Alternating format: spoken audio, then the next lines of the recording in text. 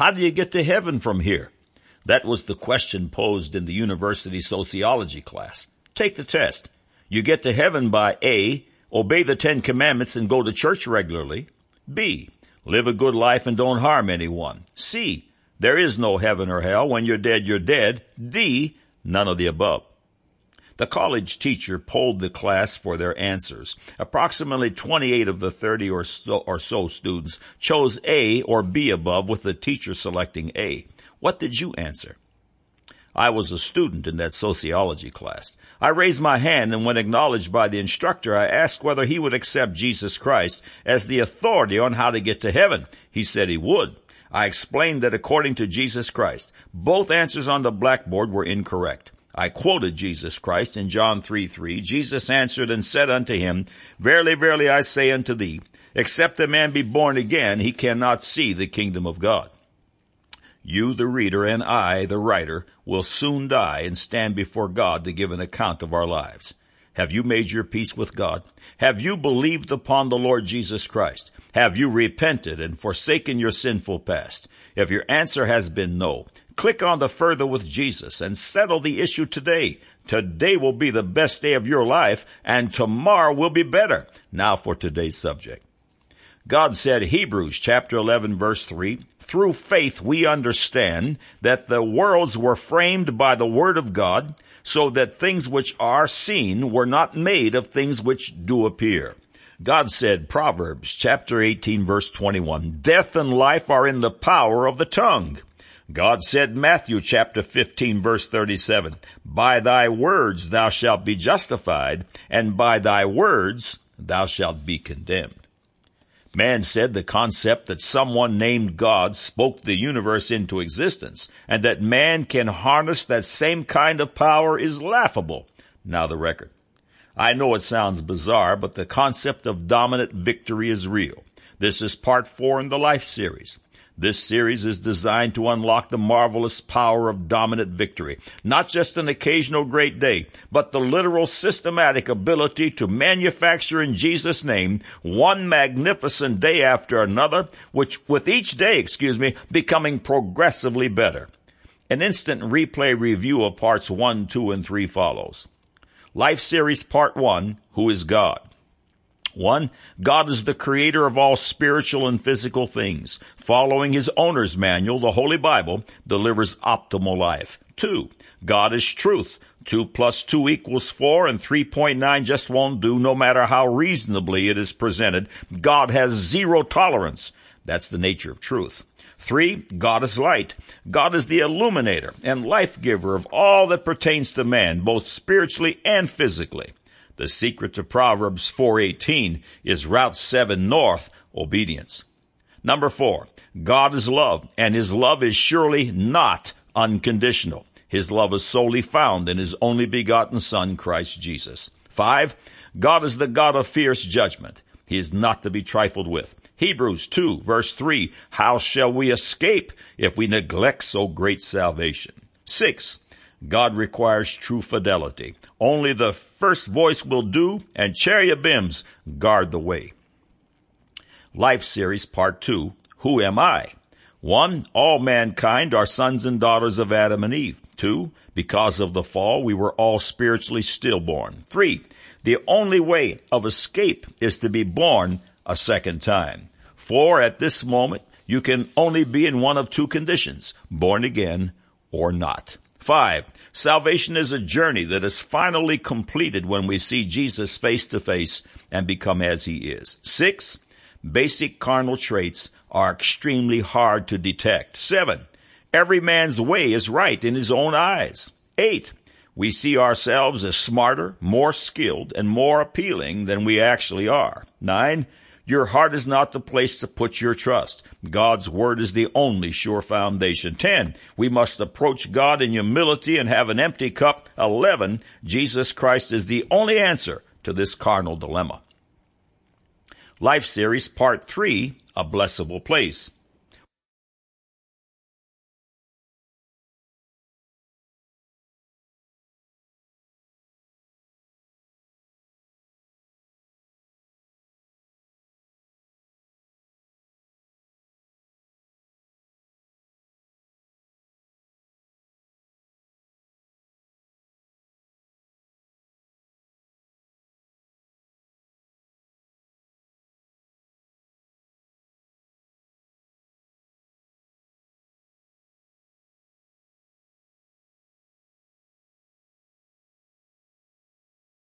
1, there is a blessable place known as Job's hedge. 2, there is a place that Satan recognizes as the hedge of protection, a barrier that he cannot breach. 3, if Satan knows what this hedge of protection looks like, it is critical that you and I do too. 4, God mentioned 4 attributes of Job that he found admirable. A, Job was perfect. Remember the apple. B, Job was upright. C, Job feared God. D, Job eschewed evil. 5, our days can be like the days of heaven upon the earth. 6, the blessable place requires faith and obedience to the word of God. This is part 4, titled Learning to Talk. The very first commandment Jesus Christ gives his disciples just before he ascended into heaven is recorded in Acts chapter 1, verses 4 and 5. And being assembled together with them, commanded them that they should not depart from Jerusalem, but wait for the promise of the Father, which saith he, Ye have heard of me, for John truly baptized with water, but ye shall be baptized with the Holy Ghost not many days hence. The apostles and disciples faithfully waited for 10 days. Then on the day of Pentecost, a Jewish feast day comparable to Thanksgiving, they were all filled with the Holy Ghost. Acts chapter 2, verses 1 through 4. And when the day of Pentecost was fully come, they were all with one accord in one place. And suddenly there came a sound from heaven, as of a rushing mighty wind, and it filled all the house where they were sitting. And there appeared unto them cloven tongues like as of fire, and it sat upon each of them. And they were all filled with the Holy Ghost, and began to speak with other tongues, as the Spirit gave them utterance. It's noteworthy that during the outpouring of the Holy Ghost, not only was the church empowered by God, but he harnessed their tongues. For more information concerning the Holy Ghost, click on to the following links. After a believer surrenders his life to Jesus Christ, the process of harnessing the tongue begins. James chapter 3, verse 2. If any man offend not in word, the same is a perfect man, and able also to bridle the whole body. The importance that God places on the tongue, the disseminator of words, is critically pivotal to one's salvation and certainly to dominant victory. Why is such importance placed on such a little member as the tongue? The following excerpts are from the God Said, Man Said feature article, Everything Made of Words. If God created our beings and all that we see out of words, then there should be proof everywhere of this truth, and there is. This wisdom is one of the greatest secrets of all time. All things, your home, your computer, your car, your body, and the world, etc., are literally framed out of words, God's words. To man, such a concept is bizarre and hard to fathom, but this feature will simply once again prove the veracity of the Holy Word of God. Years ago, I was talking to a man about Jesus Christ. He told me that what I had to offer was just words, as though words were of no consequence. I asked him, what if I can prove to you that all things are created from words? He answered me in a challenging tone, try it. The following explanation ensued. I asked him how he arrived at the event we were attending. He said he had driven up in his car. I told him I would prove that his auto was a simple compilation of words. I explained, long before the first car was ever created, a man rode down the road in a horse-drawn buckboard, taking all day to do what that takes just minutes in our modern vehicles. He thought, boy, I'd love to have a horseless carriage. Those were silent words within his head. He went home and grabbed a tablet and pencil and wrote down his plan to create a horseless carriage, written words. I asked the man with whom I was speaking what we had so far, and he rightly responded, words. Next, the excited inventor went out into the field and dug up some iron ore that God had spoken into existence out of that which is invisible, processed it into steel, and drove away in the first car, his horseless carriage. I asked my friend, what is a car made of? He responded, words. Everything is made of words, God's words. even when a person becomes a new creature in Christ Jesus. He literally speaks himself into existence. This is the first supernatural act as a son of God. Romans chapter 10 verse 10 says, "For with the heart man believeth unto righteousness, and with the mouth confession is made unto salvation." End of quote. For some of the latest scientific discoveries concerning the concept of everything being made of words, click on to the following links. Learning to speak the language of unfeigned faith is such a marvelous thing. When we become born again, we enter the invisible kingdom of God.